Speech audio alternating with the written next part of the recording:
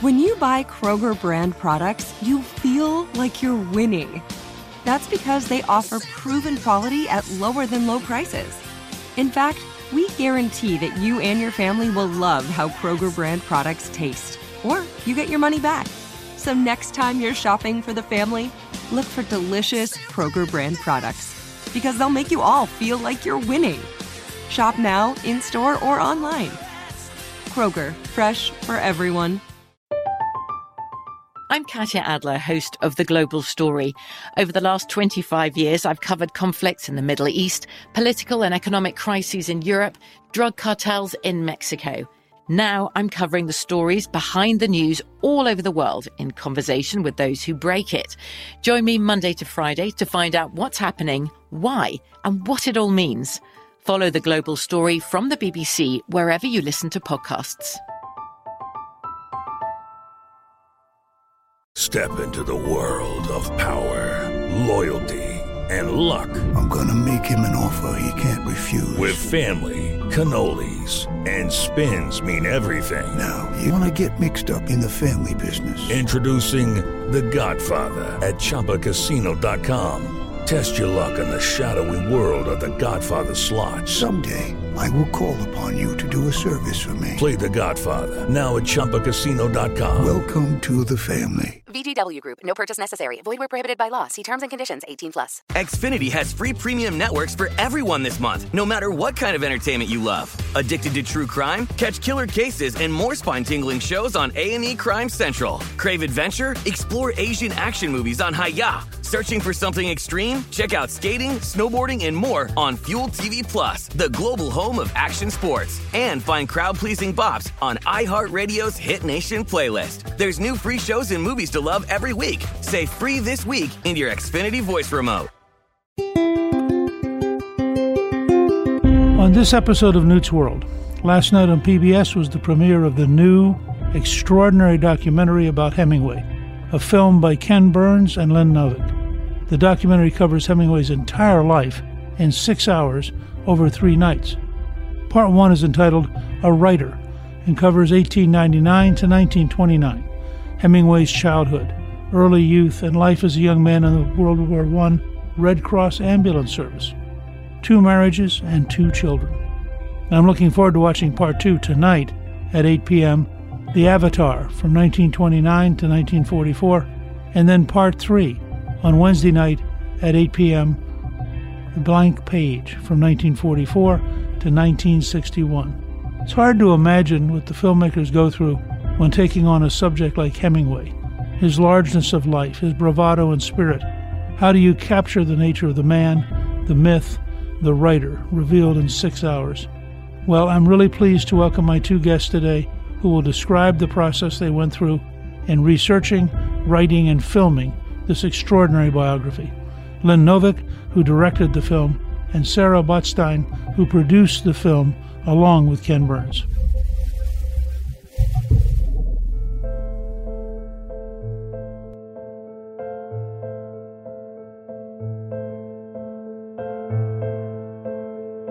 Lynn and Sarah, welcome. And I should mention to our listeners that if they happen to miss Part 1 of Hemingway last night, they can watch it on the PBS app or by going to pbs.org/Hemingway, and they can watch it online.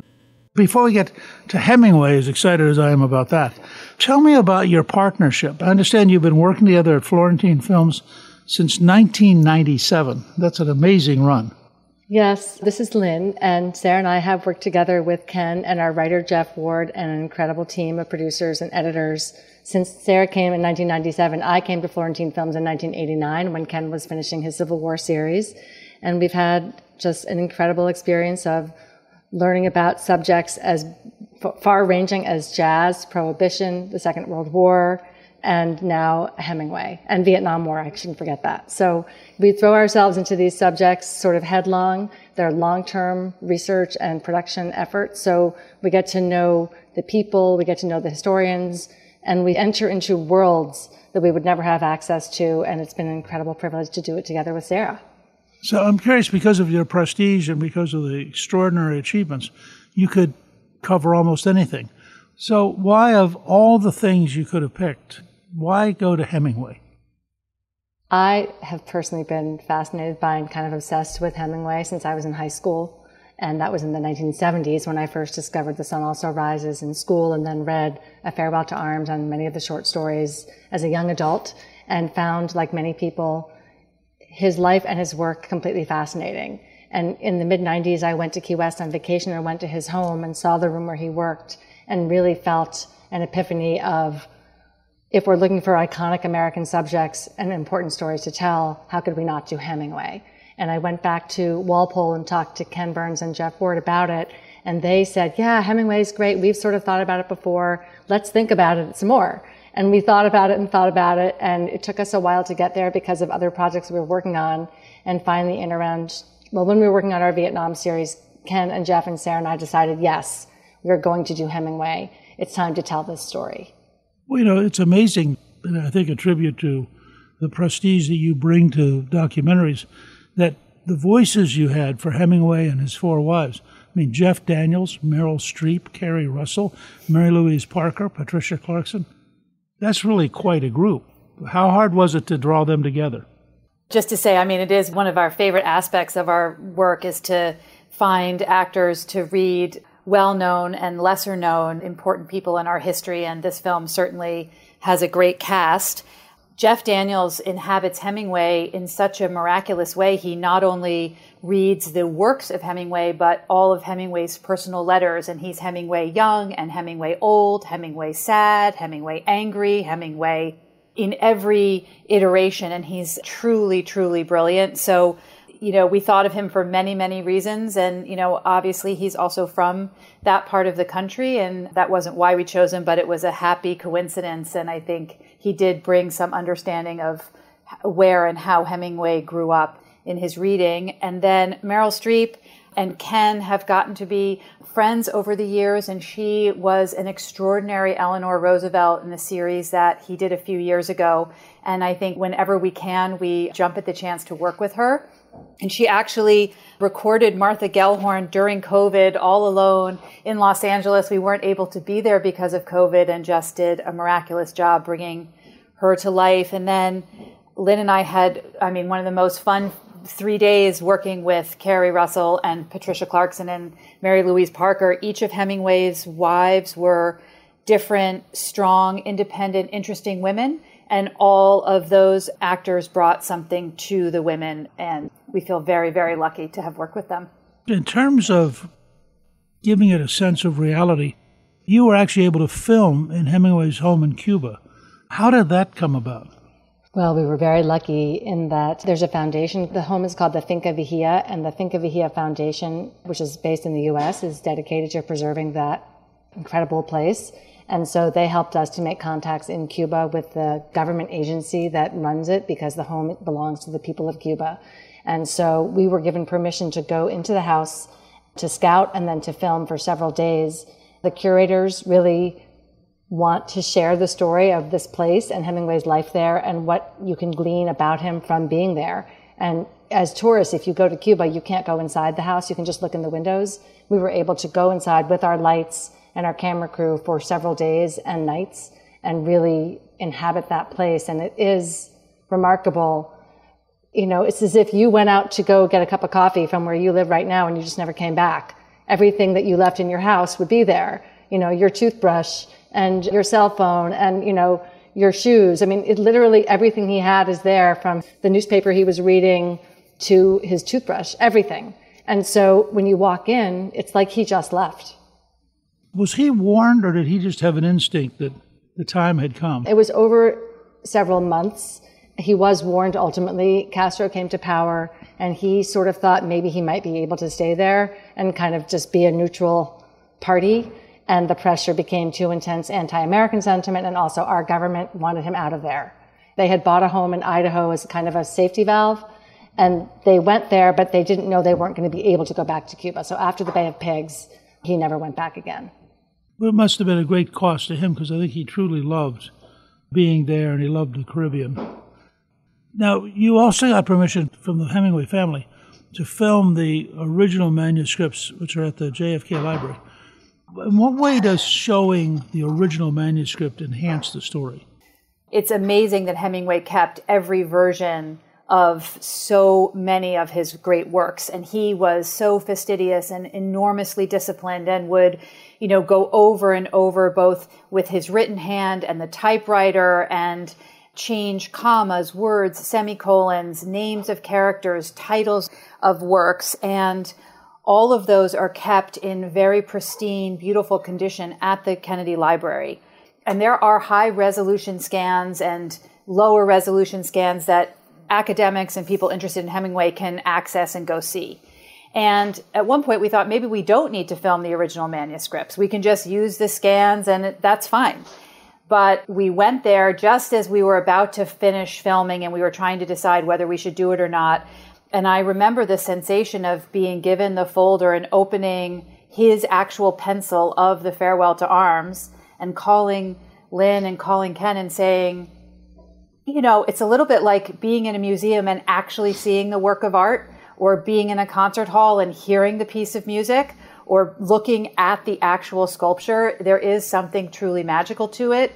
And we brought our cameras in about a week later and spent a couple of days just reveling in the fact that we could show these documents in their original quality, and the pencil feels different and the paper looks different, and it's pretty amazing. It's remarkable to think of all that being done with a pencil. Yeah. Those of us who now live in an age when we'd be very hard put to be able to write that well. Your story reminded me of a good friend of mine, Daniel Silva, who's a novelist, who was down in the basement at the Vatican Museum, where he had written some things about mysteries in the Vatican, and they liked him. And at one point, a guy turns to him and says, "Here, hold this for a second." And he's holding this unfinished painting. And he said, "What is this?" He said, "Oh, it's a Da Vinci." He said the sense he had of not dropping it. Exactly. Can I?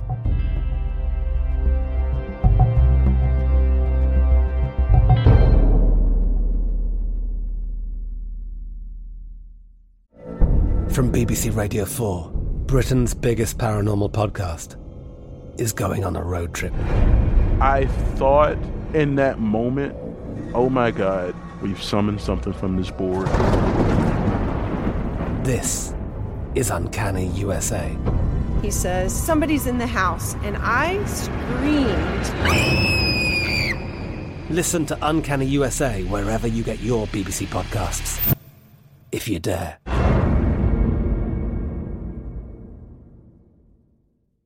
It's time for today's Lucky Land horoscope with Victoria Cash. Life's gotten mundane, so shake up the daily routine and be adventurous with a trip to Lucky Land. You know what they say, your chance to win starts with a spin.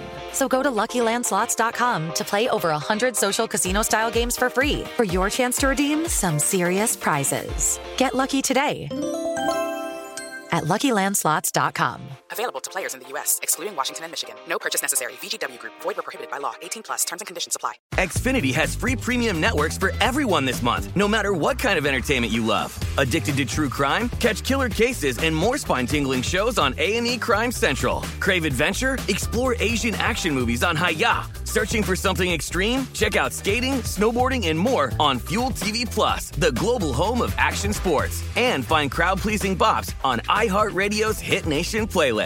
There's new free shows and movies to love every week. Say free this week in your Xfinity voice remote. There's a lot happening these days, but I have just the thing to get you up to speed on what matters without taking too much of your time. The 7 from the Washington Post is a podcast that gives you the 7 most important and interesting stories, and we always try to save room for something fun. You get it all in about 7 minutes or less. I'm Hannah Jewell. I'll get you caught up with the 7 every weekday. So follow the 7 right now.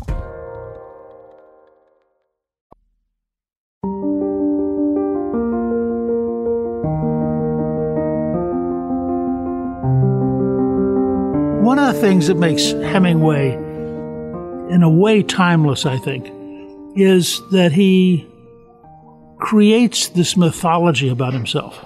There's some historic Hemingway hidden in there somewhere, but there's also somebody who, it seems to me, is virtually for his entire life self-promoting and trying to have you believe in a Hemingway he would like to believe in.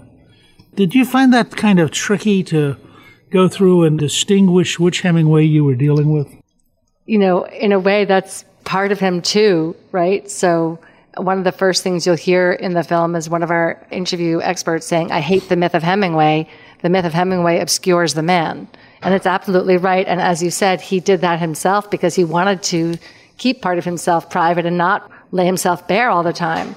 And he also was a great self-marketer. He understood very well that this persona that he created sold a lot of books, and he was very, very famous for being a great artist, but also for all his public escapades. In making the film, we wanted to show that was part of him and that he created it and that it kind of imprisoned him after a while and maybe got in the way of us seeing his art, and also in a way bled back into his work at some points in not very salubrious ways, you know. So some of his works that are not perhaps the greatest maybe are just infected by this macho persona on the printed page rather than the deeper, more vulnerable, complicated characters that he does so beautifully at other points in his life. I get the impression that every once in a while he drifts into commercialism, and he writes in order to get paid so he can sustain the myth, which then allows him to write so he can get paid. And then occasionally, even late in life, he suddenly breaks off and does something like The Old Man and the Sea, and it's a totally different experience. And in a way, a totally different Hemingway. Yeah. You had the privilege of interviewing Hemingway's only surviving son, Patrick. Did that give you a different feel for Hemingway? Very much so. It gives you chills when someone says, my dad always used to say. His dad happens to be Ernest Hemingway. And yet here's Patrick in front of us, a very human, relatable, down-to-earth person. And he was 85 when Sarah and I first met him. He's now in his early 90s, very much with us. And his father is a vivid character to him, but also a complicated character. And he's not shy about revealing some of the really deep and devastating family conflicts that they experienced. But he also is very generous in sharing what a wonderful childhood he had and how much he loves his father and how sad he was that they became sort of estranged at the end of Hemingway's life. So where he is in his life, or where he was when we first started talking with him, was that he wanted the world to see an honest portrait of Ernest Hemingway. You know, and he said often he trusted us to tell a story that would be fair and true and let the chips fall where they may. And that's a very generous thing for him, knowing all the flaws that Hemingway had, and he knows that as well as anyone, to be willing and eager to have that story told, so long as, and we made this very clear from the beginning, we were interested in Hemingway because of his art. So centering the film on his work, you know, that's what was important to Patrick too. Well, you know, it's interesting because Hemingway himself had wrote, all you have to do is write one true sentence, write the truest sentence that you know, and then go from there. And in that sense, I think Hemingway would probably take some comfort in the idea that you were trying to find the true Hemingway and not just fall for whatever the mythology this year is. You have a Hemingway-esque voyage that you guys have taken. I think that's true, and Patrick wanted to help us on that journey. I was really surprised, to a sign of my own ignorance, I guess, but I had no idea how challenging Hemingway found finishing A Farewell to Arms. And the fact that apparently he thought he had written 39 different endings, but apparently you all discovered that if you go and look at the material at the Kennedy Library, there were 47 different endings. That's really an extraordinary period of agony to sit there and say, well, this isn't quite right. Let me go at it again. You know, I've written a fair amount of my life, but I can't quite imagine the intensity of that kind of a commitment. When you looked at that material, would it have been a significantly different book had he picked one of the other endings? Well, in one of the endings, the baby survived. So he experimented. And what's interesting is that he had to try it out on the page, not just in his head, you know, write it down. And the description of the baby's fine, so sorry about Catherine, you know, that sort of took him down a rabbit hole that didn't go where he wanted to go. But he had to try it out. And some of the endings are, frankly, kind of maudlin. Some of them are overwritten. Some of them are kind of ridiculous. And then he hits on the perfect one. So I love the fact that he agonized so much. I wonder whether, I'm sure he poured his heart and soul into everything he ever wrote, But this was, I think in some way he knew this was going to be big. It was going to be epic. It was going to really make his reputation. And so he self-imposed pressure, perhaps, but also kind of an artistic exigency to get this right and not to let it go until he was really satisfied. And that's so beautiful. You know, it always struck me that there's in a very real sense, the sheer impact, both as a literary event and as a popular book, of The Sun Also Rises, also became a burden. Because now you got to figure out, what am I going to do to stay, not necessarily to transcend it, but what do I do to just stay in the same league as this book, which is one of the transformative American novels of the 20th century. That must have been in his head a great deal of the time. I can't now slide back into mediocrity and have been a one-novel writer. But do you get that sense when you look at his material?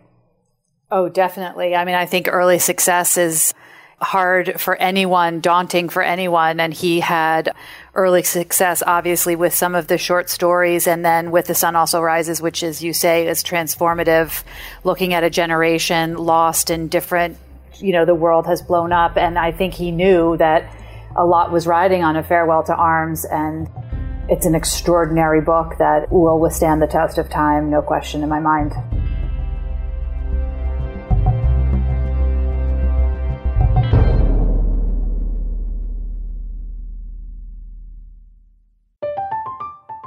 I'm Katya Adler, host of The Global Story. Over the last 25 years, I've covered conflicts in the Middle East, political and economic crises in Europe, drug cartels in Mexico.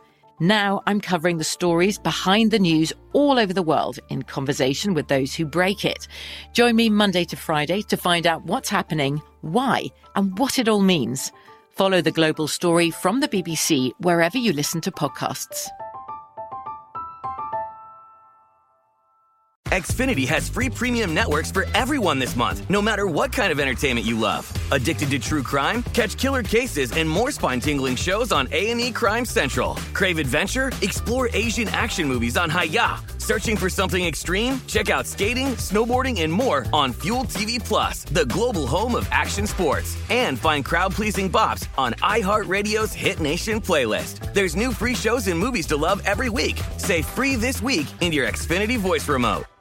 Xumo Play is your destination for endless entertainment. With a diverse lineup of 350-plus live channels, movies, and full TV series, you'll easily find something to watch right away. And the best part? It's all free. Love music? Get lost in the 90s with iHeart 90s. Dance away with hip-hop beats and more on the iHeartRadio music channels. No logins, no signups, no accounts, no hassle. So what are you waiting for? Start streaming at play.xumo.com or download from the app and Google Play stores today. All you can stream with Xumo Play. The best conversations I have with my colleagues are the ones that happen when no one is looking, when we're not 100% sure yet what to write. Hopefully, having conversations like this can help you figure out your own point of view. That's kind of our job as Washington Post opinions columnists. I'm Charles Lane, Deputy Opinion Editor. And I'm Amanda Ripley, a contributing columnist. We're going to bring you into these conversations on a new podcast called Impromptu. Follow Impromptu now, wherever you listen.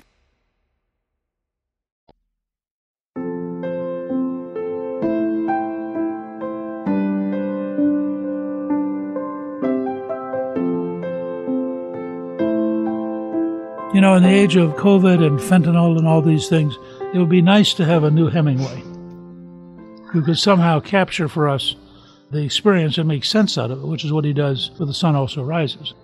We were talking earlier about the book Everybody Behaves Badly, which I think is a terrific book. By Leslie Bloom. Yeah, terrific book. Highly recommend it. What I'm intrigued with when you look at all of that is, was it the moment, was there an entire population that sort of was waiting for somebody like Hemingway to capture for them their own thoughts? And it's the combination of the topics, but also of this new writing style, which cuts through what had been the classic American literary genre up to that point. When you look back on that, are you surprised at how gigantic an impact it had? It's hard to say because I can't imagine American literature or the literature of World War I without The Sun Also Rises. It is so important. And yet it's not even directly about the war. It's about the generation, like Sarah was saying, and how people were damaged by the scale of loss and trauma that they had all gone through. And how do you keep on living? How do you keep on finding meaning in life? And it's such an unusual way to approach it for that time, I think. It's very idiosyncratic. It's very particular to the circumstances he was in and the people he knew and the things he saw and what he was interested in. So it's hard to even imagine. I think it had a huge impact on his life, that's for sure. And it also was a way that he showed, and Leslie Bloom shows this so beautifully in her book, he was willing and eager to use anything and everything at his disposal to tell the story he wanted to tell, even at the expense of people who had really helped him and good friends that he portrayed in the book in not terribly positive light, especially Harold Loeb, who was a good friend of his and had helped him in his career and then was portrayed in the novel as Robert Cohn, who's sort of the anti-hero or the villain of the story in a lot of ways. And so Hemingway didn't care. He wanted to tell his story, and he would take whatever he could around him to make great literature, and there was a price to pay for that. In that sense, I got the impression that he was a dangerous friend. Very much so. You know, very interesting, very exciting, but also like being next to a lion. He could bite you at any moment. So well said. And he was driven by Hemingway. He wasn't driven very externally in that sense. The other part of that, though, is that Hemingway also, it seems to me, and I'd be curious because you have been so immersed in this, the clean, simple, short narrative model that he develops where the sentences are easy to understand, there's a driving momentum, sort of paves the way for Dashiell Hammett and others, so you get an entire American genre of a kind of clean storytelling that's profoundly different from what went before. Does that fit as you look at his impact on writing and his impact on would-be authors of the future? We did a series of conversations about Hemingway with different experts and writers and people who had perspectives. And one of the people who joined us was Rachel Kushner, who's a novelist in LA in her 40s or 50s. And to read her, you might not necessarily see the echoes of Hemingway per se. And she said she thought her generation wasn't directly influenced by Hemingway, but they were influenced by the generation that came before that was directly influenced by Hemingway. So in a sense, his fingerprints or his DNA is passing through many generations removed. And I think someone writing 100 years from now will be influenced by Hemingway, but they may not really realize it. It's unavoidable. Even with 6 Hours, which is a remarkable documentary built around one person, you must have left really interesting things on the cutting floor. I guess nowadays with digits, we don't actually cut anything anymore. This is a leftover from the age of film. But I'm curious, what do you think is the biggest thing you regret not having been able to include? What a good question. I mean, we always say that the stuff that's on the cutting room floor, virtual or not, is never bad stuff. It's just, I mean, Ken is famous for saying this, it's too many notes. It's just one too many threads for our audience to follow. You know, one of the challenges of the film, I would say, is that so much of Hemingway's greatest work was done in the first decade of his writing career, I would say, from his early time in Paris through the Farewell to Arms or even into the early 30s. And so we could have made 6 hours just on that because there's so much to explore. And so in particular, the short stories, his first great burst of short stories, and those are often overlooked because the novels, we tend to value novels over short stories as markers of literary genius or whatever. But there are many short stories that we were not able to delve into as deeply. In particular, I have my favorite, which is Soldier's Home, which I think is an extraordinary work about a young man coming home from World War I and trying to reintegrate into society after all kinds of horrific experiences and ending up really not being able to do that and his family not understanding him, et cetera. It's a beautiful story. It's very short. We don't open up and tell you about that short story, and that I wish we could have done. You may not be allowed to answer this question, but I'm curious. Now that you have this great achievement, adding to your list of great achievements, do you have a notion yet of what the next one is? Oh, yeah.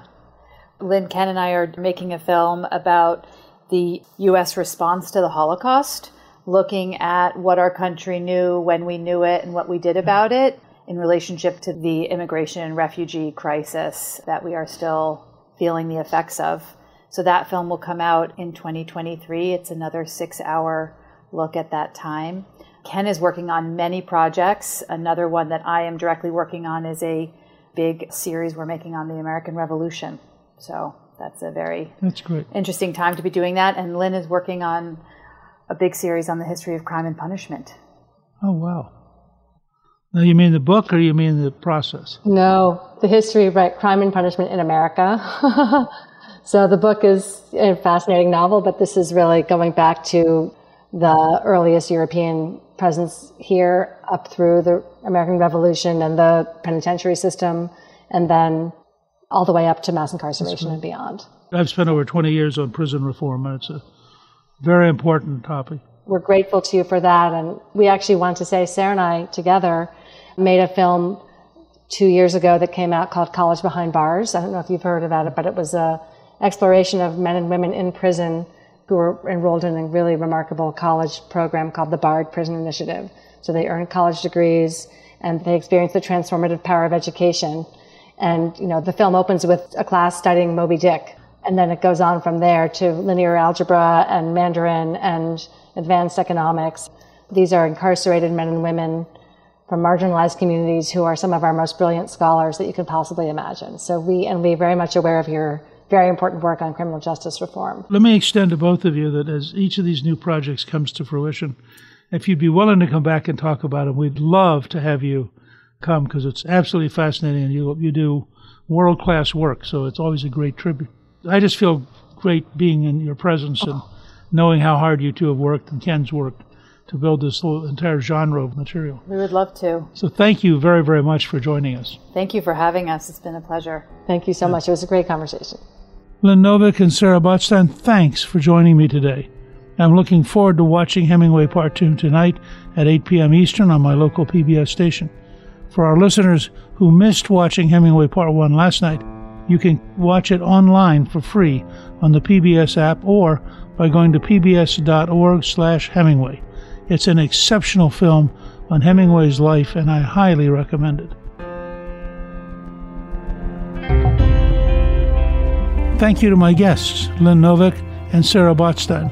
You can get a link to watch their new film about Hemingway on our show page at newtsworld.com.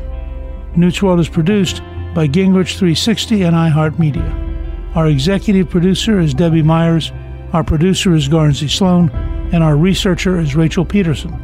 The artwork for the show was created by Steve Penley. Special thanks to the team at Gingrich 360. If you've been enjoying Newt's World, I hope you'll go to Apple Podcast and both rate us with 5 stars and give us a review so others can learn what it's all about. Right now, listeners of Newt's World can sign up for my 3 free weekly columns at gingrich360.com/newsletter. I'm Newt Gingrich. This is Newt's World.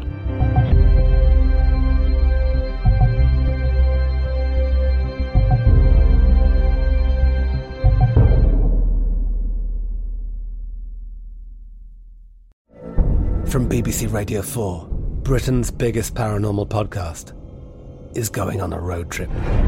I thought in that moment, oh my God, we've summoned something from this board. This is Uncanny USA. He says, somebody's in the house, and I screamed. Listen to Uncanny USA wherever you get your BBC podcasts, if you dare.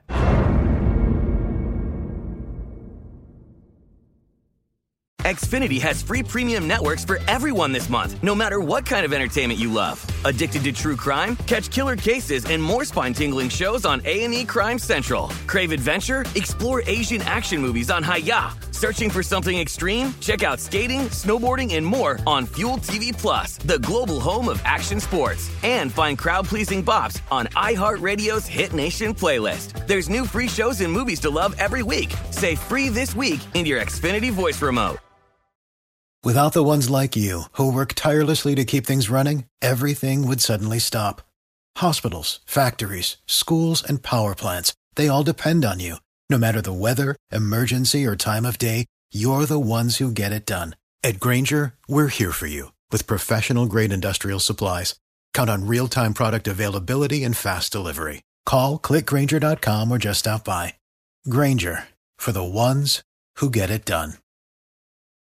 What's up, y'all? Janice Torres here. And I'm Austin Hankwitz. We're the hosts of Mind the Business, Small Business Success Stories, a podcast presented by iHeartRadio's Ruby Studios and Intuit QuickBooks. Join us as we speak with small business owners about the tools they use to turn their ideas into success. From finding that initial spark of entrepreneurship to organizing payments and invoices, we've got you covered. So follow and listen to Mind the Business, Small Business Success Stories on the iHeartRadio app or wherever you get your podcasts.